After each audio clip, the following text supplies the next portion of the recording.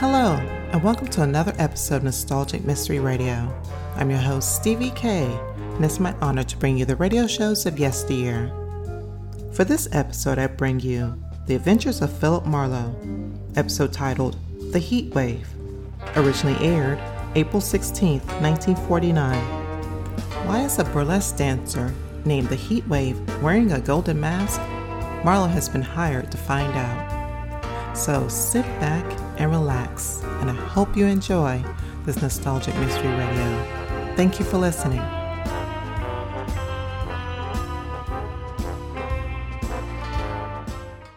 It was hot and still, an August night in the middle of April.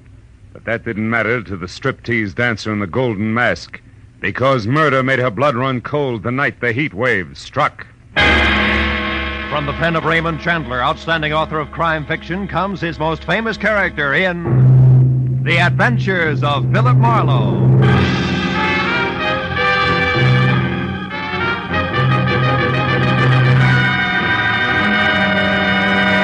Now, with Gerald Moore, starred as Philip Marlowe, we bring you tonight's exciting story, The Heat Wave.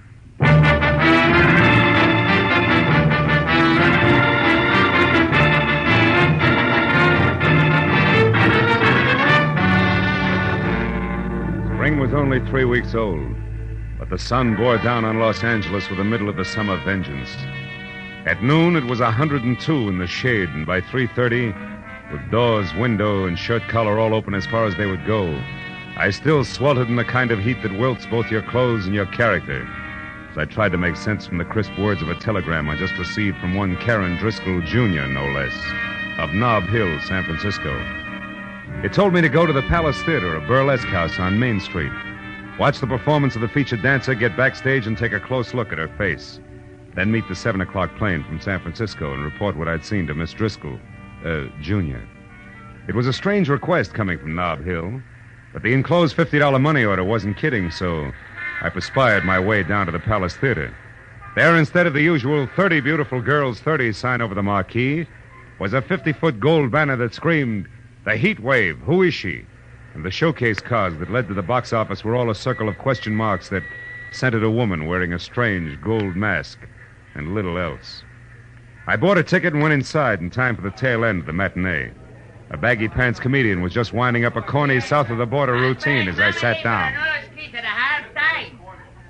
But there was Manuel, my brother, Manuel Labor.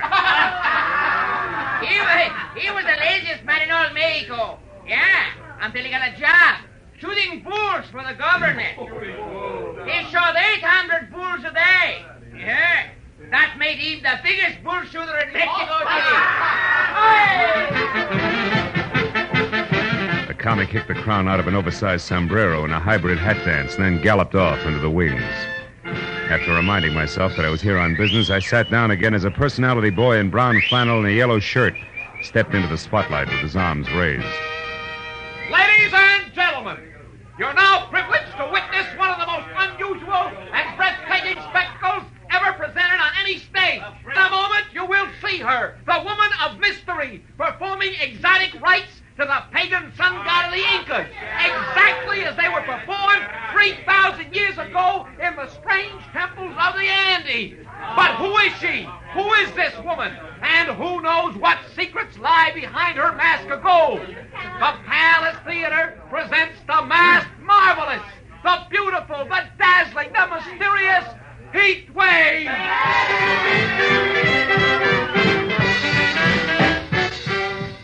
Oh, I had to admit it. This was special.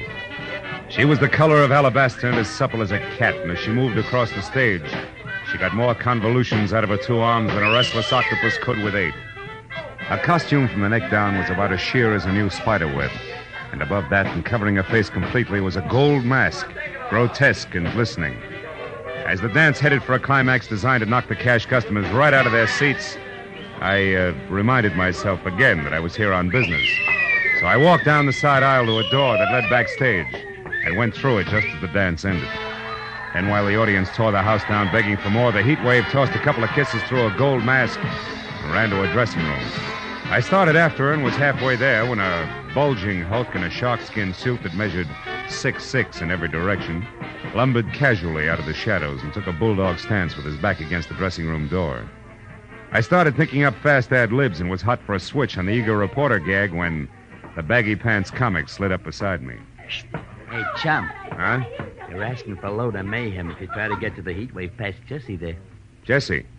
He the man mountain in the sharkskin suit? Yeah, with orders to break bones. No. Maybe I can help you out. Good. But how come? Yeah, let's go around to the side. You're a reporter, right? Yeah. Well, Inky Barnes can use a little publicity, too, you know. Hold it here by the door. Now, what is it you have to know? Well, all I want's one look at her face. Yeah, that's a cinch. I said I'd help you out, and I will. Like this. Yeah.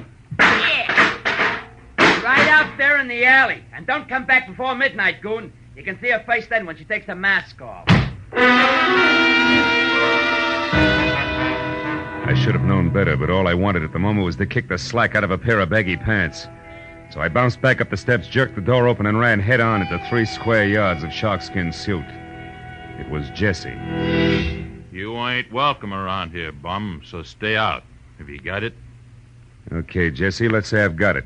Yeah. Also, don't drop it as you walk away.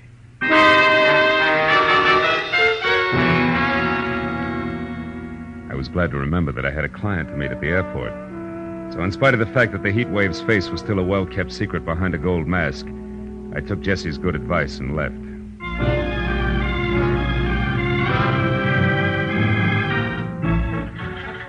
Flight 11 from San Francisco arriving at Gate 4. Will Dr. Robert Reamer please report to the information desk?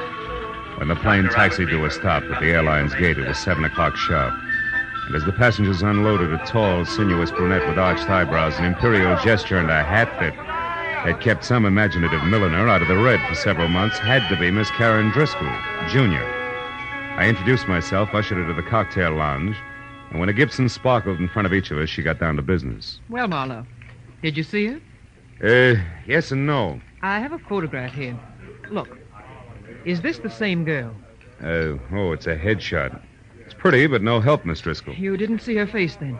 No. Look, Junior, do I refund your money now or start asking questions? Don't be ridiculous. I must know who that girl is, and I'll tell you why. This picture is of my sister, Midge Driscoll. Oh? Think your sister's the heat wave? Yes. Oh, she's doing it to humiliate me, Marlowe. Tomorrow I'm being married to a man whose family is distinguished in diplomatic circles. No? And this burlesque heat wave woman is to be revealed at midnight tonight. If she is my sister, can you imagine what the papers will do with that story tomorrow morning? Yeah, some wedding present. But your own sister, I don't get it. Why? Oh, it's an old hate, Marlowe. Midge lost a love affair, and I won it. Years ago. She's never gotten over it. Oh. And she's done things before. The day I was elected president of the Metropolitan Club, she faked an elopement with my chauffeur. The night of my engagement party, she rode a horse into the Flamingo Room. A brawl started, and she spent the night in jail. I see what you mean, but this heat wave's got a lot of talent for burlesque. A lot of experience in her line. In fact, she's a sensation, let's face it. So what makes you think it's Midge, a hunch? Oh, no. I found the name Tracy Lake in her apartment in San Francisco. He's the manager of the Palace Theater here. I learned that from a newspaper story in which Josh Freeman... Josh Freeman? Yes, the big producer. Oh. He's supposed to be bargaining with Lake for his heat wave discovery. Oh, she's done a thorough advance publicity job, all right. What if she turns out to be your sister? What then? That's my business. I know how to make money talk, Marlowe, and I've more than enough for a polite but firm conversation. Your job is merely to find out for sure, between now and midnight, if my sister actually is this heat wave. I'll take care of everything else.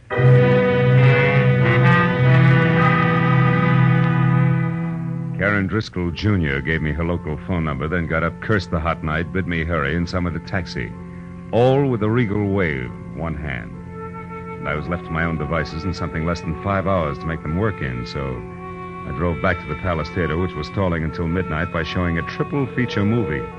Paid another admission and slipped backstage again. It was deserted except for 2 electricians tied up in pinochle under the switchboard light. The heat wave's dressing room was locked. Jesse was nowhere in sight, and I was about to leave again when I heard a familiar voice cooing into a dark note that turned out to be a phone booth. It was Hinky Barnes, the baggy pants comic. Beauty to the beautiful, you know. Hey, listen, baby. About that other deal, did you talk to her? She won't.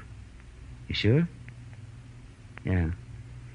Yeah, well, look, I gotta talk to you. How about dinner? You can't? Well, I know you got things on your mind, but... Yeah, honey, I know you're tired. Well, okay. Don't worry, things are gonna be okay. You'll see. Bye-bye, baby. Hey, Hinky. Oh, you again. Yeah, that's right. That brings us up to date, even Steven. Now get this. First, I'm not a reporter. Second, I represent Josh Freeman's office. And third, I haven't got all night. You mean Josh Freeman, the big producer? Know any other Josh Freeman? I want to talk to Tracy Lake about the heat wave, but I want to see her before I talk. Is she here? No. She won't be back until the big midnight show. Where's Tracy, then? He's home. The Toppert House out in Wilshire. About 2 blocks down from Arthur Murray's. Hey, but listen, tell me something. Is Josh going to make a star out of her? With a talent like hers? What do you think, Hinky? I left Hinky with his mouth hanging open and the fire of ambition burning like an alcohol lamp in each eye as I drove out to the Toppert House on Wilshire. Leaning on the bell at Tracy Lake's apartment, I got ready to be a hard-hitting, practical-minded producer's right-hand man. Yeah, what is it? Tracy, my name's Marlowe out of Josh Freeman's office. Caught the Heat Waves Act this afternoon, willing to wrap her up and take her home right now. But not sight unseen. Who is she? Wait a minute. Huh? You say you're from Josh Freeman, Marlowe? That's right. And I got a blank check right here in my pocket. Authorized to fill it out unless you're completely unreasonable. I see. Well, now, look, Marlowe, this heat wave thing is going over 1,000% better than any of us expected. Yeah, I know. But you see... The price is high already, and the bids have only started to come in. Oh, excuse me. I just opened a bottle of Paul Masson over there. Help yourself, Marlowe. I'll be right back. A perfectly good telephone sat within an arm's reach of Lake. But instead he went down the hall to an extension and closed the door behind him. It was distinctly malpractice, but time was running out on me, so I picked up the phone and listened. Is Mr. Ridgely the jeweler? Oh, yes. What is it, Ridgely? The bracelet you selected is ready now. We can deliver it immediately. Fine. It goes to Miss Nita LeVar, 44 Edgewood Terrace. Oh, enclose a card. Don't worry, darling. You're my real heat wave. Sign it, Tracy. Lovely, lovely. And the engagement ring? The sunburst? Yeah, that's for Miss LeVar, too. But deliver that to the theater at midnight. You got it? Yes, indeed, sir. Thank you. And congratulations. Tracy Lake and Nita LeVar. Who might she be? Sorry, Marlowe, a little personal business. Now, you were saying... Yeah. I was saying I could hand you a nice fat check if this Mass Marvelous is really okay. You're building up to quite a surprise, Tracy. You must have something. Yes. Indeed I have, old boy. Plenty. Yeah? I can't reveal the lady's name until midnight. All right. Play coy. What's her background? Has she got class? Class? Marlowe, you wouldn't believe it. Not blue book stuff. Society girl in burlesque? Why, anything's possible, Marlowe. Sure. She could even be from Nob Hill, huh? Yeah, like I said. Anything's possible, sure. Okay, Tracy, that's what I wanted to find out. See you after the unveiling, and you got a great night for it. Oh, Marlowe, I suppose Big Ed Peters is in on the deal as usual, along with Josh? Yeah, it's a regular Josh Freeman deal, just as usual. See you later, Tracy.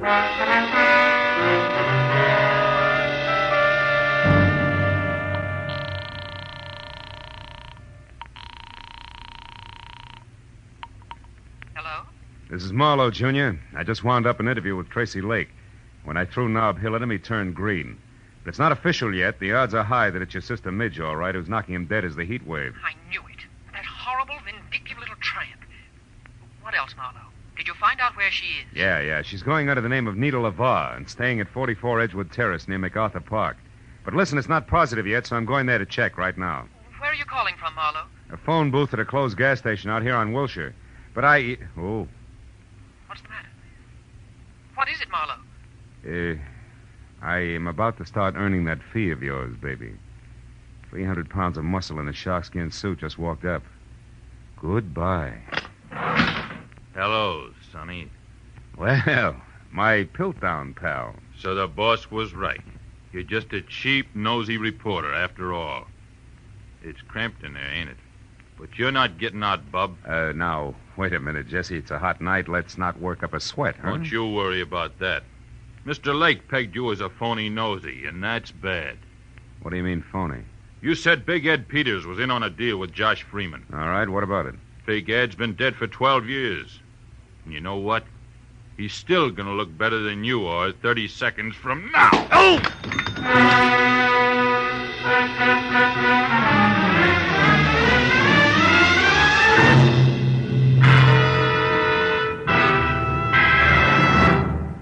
In just a moment, the second act of Philip Marlowe. But first, tomorrow night, in order of their appearance, you'll hear Joseph Cotton, Ozzie and Harriet, Jack Benny and his gang, Amos and Andy, Sam Spade, Lum and Abner, Helen Hayes, Eve Arden, and hold tight now, a special show with Bing Crosby, Bob Hope, Claudette Colbert, and Dinah Moore over most of these same CBS network stations. And Jack Benny with Mary, Phil, Dennis, Don, and Rochester will be heard over them all. Now, with our star, Gerald Moore, we return to the second act of Philip Marlowe and tonight's story, The Heat Wave.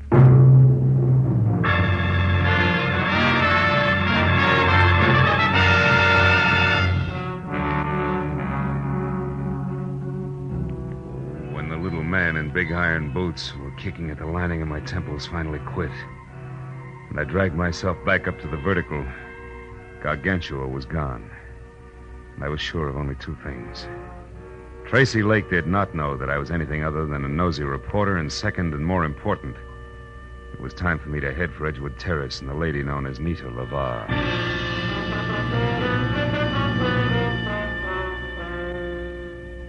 As I started for the front door of number 44, which was an all-alone stucco and a tile L shape that showed a single light, the little men in iron boots went to work again. It reminded me that it might be healthier if I first found out exactly what was waiting behind the mat marked welcome.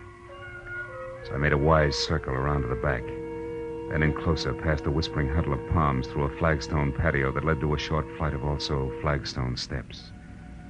But there, when I was only a few feet from an uncurtained window, I stopped at the sight of something I hadn't expected. It was the body of a woman lying in a twisted heap at the bottom of the stairs.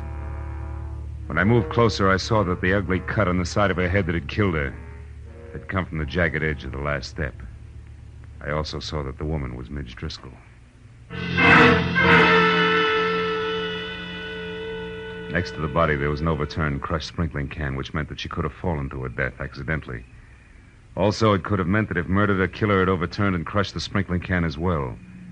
I was somewhere between the two thoughts when I heard a car brake to a stop in front of the house. Then high heels on a cement walk. I quietly moved around to where I could see something tall and blonde who, in a better light, would have been better looking. Good evening. What? Who's there? Name's Philip Marlowe. Mean anything? Nothing. Then try this. I'm a friend of Midge Driscoll's. Midge? I never heard of anyone by that name. I'll bet. Step up a little closer, honey. Now, wait a minute, Mr. Bright Eyes. Midge! Yeah, Midge. And Driscoll. Name you never heard of, remember? Now, what do you say? Do we play it straight? Yeah. I'm Nita LaVar, Mr. Marlowe. Baby, you're getting in deeper by the minute, and by that I specifically mean that Midge Driscoll here and Nita LaVar are one and the same. Oh, you're crazy. I know my own name. It is and always has been Nita LaVar. That's Midge Driscoll. All right, since you've grown so cooperative, maybe you can tell me why she's dead. Oh, it could be that she fell down those stairs. An hour before her unmasking is the heat wave? Heat wave? You know an awful lot, mister. How come? It's strictly business. I'm a private detective with client. We'll talk about that later. Right now, it's time to go in and call the police. And don't tell me you can't find your key. Don't worry, private detective. I won't. Here, catch. Got it. Now, let's get inside. But let's not call the police, huh? Why not? Are you afraid that they'll... Oh, I see what you and that pretty little gun mean. I'm glad. I'd hate to have to shoot you. Why, want to night your quota? Don't be funny. I didn't kill Midge. Then why no police? For a very good reason. Until tonight, Marlowe, I've been the heat wave. The substitute heat wave for Milady there, who didn't have the time or the talent for the build-up to the great joke she was going to pull on her sister. You mean you were the one I saw today? The one everybody saw every day. And liked. Liked so much that business boomed and all the heads in the front row weren't bald. Which has what to do with me calling the police? In general, everything. In particular, my career. I tried to get that crazy kid there to back off and let me go on with the act that she'd kill after one performance, but no. Miss Bunny Moneybanks wouldn't hear of it. Now that she's dead, you're in. Is that it? Solid. And that's also the reason why I don't want to spend the next 2 hours talking to cops. So go on, put the key in the lock, turn it, open the door, and walk in. What happens then? Then, Mr. Marlowe, we call Tracy Lake and arrange for a playmate for you. Playmate named Jessie, maybe. A playmate named Jessie. And no maybe.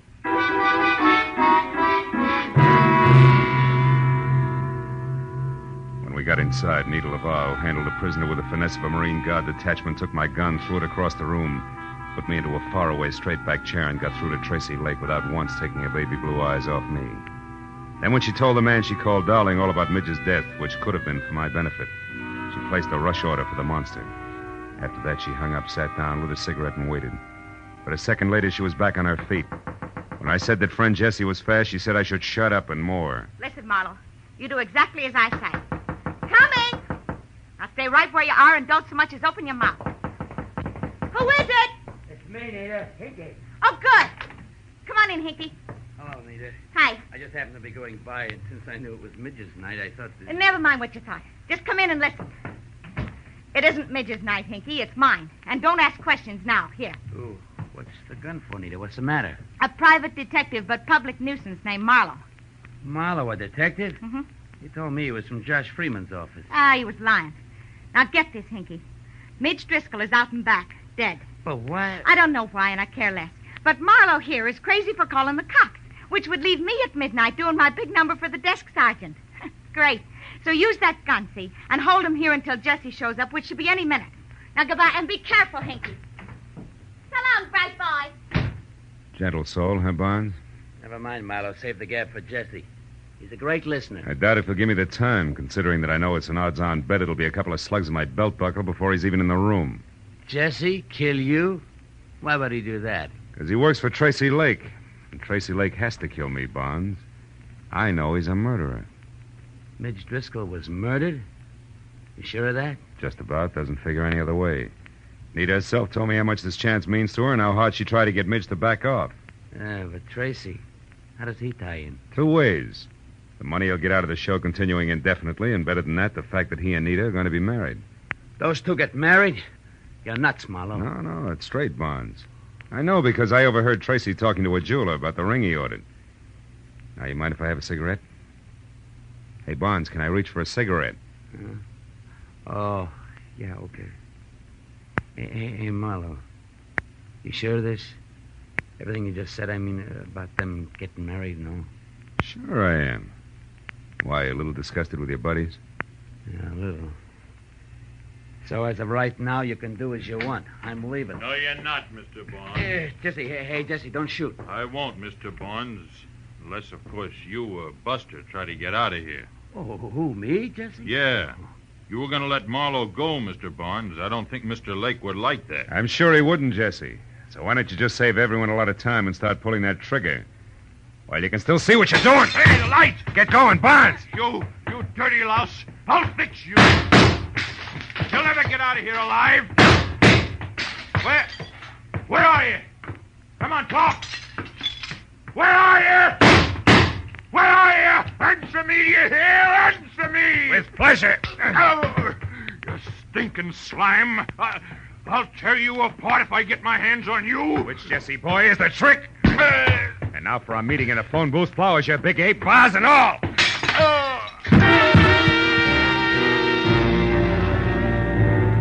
After I got some lights on and found my gun where Nita had tossed it when we first came in, I checked Jessie over once to make sure that he was neither dead nor too alive. Then I started for the door. But there, even as my hand closed over the knob, I stopped. A crazy thought from I don't know where wedging its way into my mind. I turned back toward the room and stared at the flower and vase-strewn form of the ape that covered half the carpet. Then slowly the wedge broke through and there was light, lots of it. The kind in which I could see why Midge Driscoll had been murdered. And more important, why I had to get to the Palace Theater and Nita Laval before murder happened again.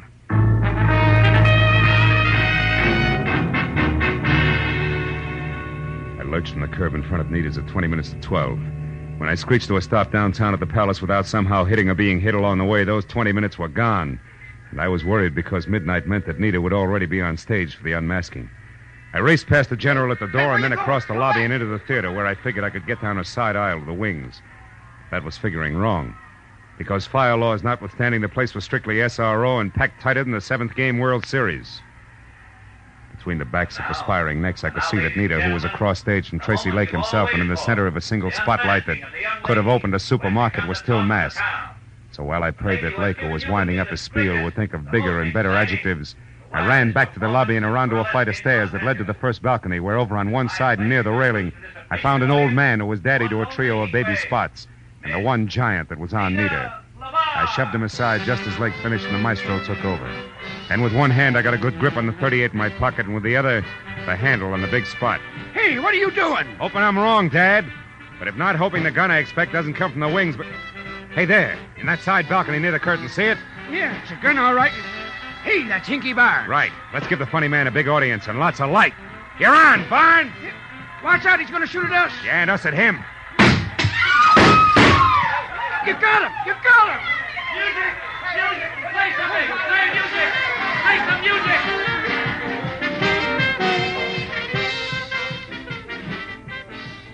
It was 20 minutes of bedlam. Police, music, and 2 quick numbers by Nita LeVar, all of whose shaking was not routine.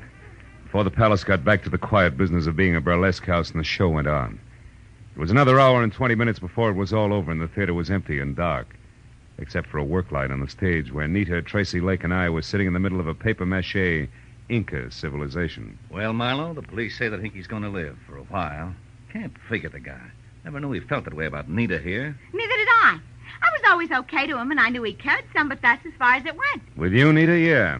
But with Hinky, it was something else. Something strong enough to make him kill Midge Driscoll so that Nita would get a big chance, eh, Marlowe? Mm-hmm. And when he found out through me that you two were going to be married, he realized that the murder he had committed was for nothing. And now he was going to make one count. So he turned on you, Nita. How did you find out in time to get to him before he could make a try for Nita? The way the guy sagged when I said you were going to be married told me all I had to know. But it was cinched by the American beauties draped around Jessie. American beauties? Flowers? Yeah. See, I remembered a phone call Hinky made. You, Nita, had been the lady he'd talked to and loved. From there on out, it was a little better than a shot in the dark. 2 shots in the dark, Marlowe. Good ones that are responsible for Nita still being here with us. Thanks, fella. Yeah, Marla, thanks a lot. Don't mention it.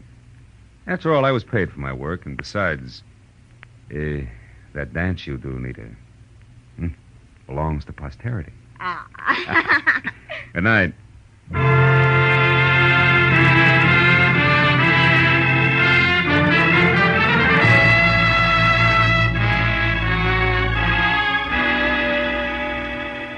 It was still hot in the city.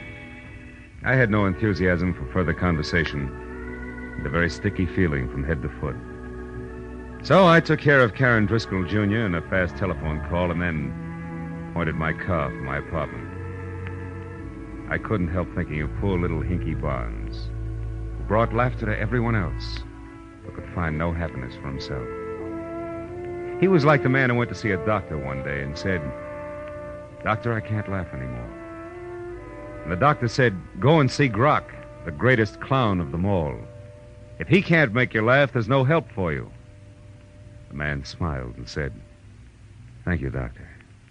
You see, I am Grok."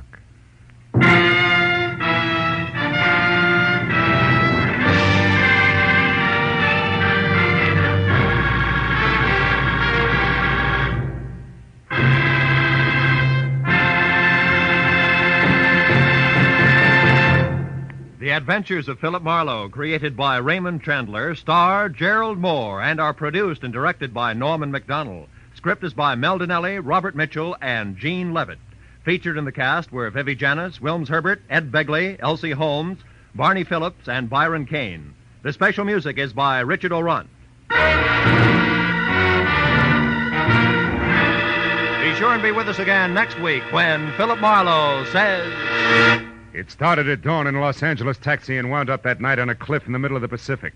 All because of a Dutchman with $50,000, a corpse in a lily pond, and an Oriental with a chauffeur who wanted a cloak made of nothing but feathers.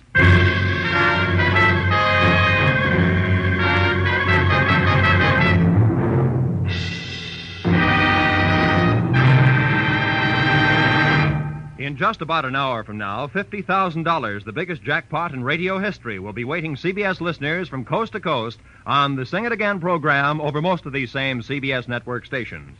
This is Roy Rowan speaking. Now, stay tuned for Gangbusters, which follows immediately over most of these stations. This is CBS, the Columbia Broadcasting System.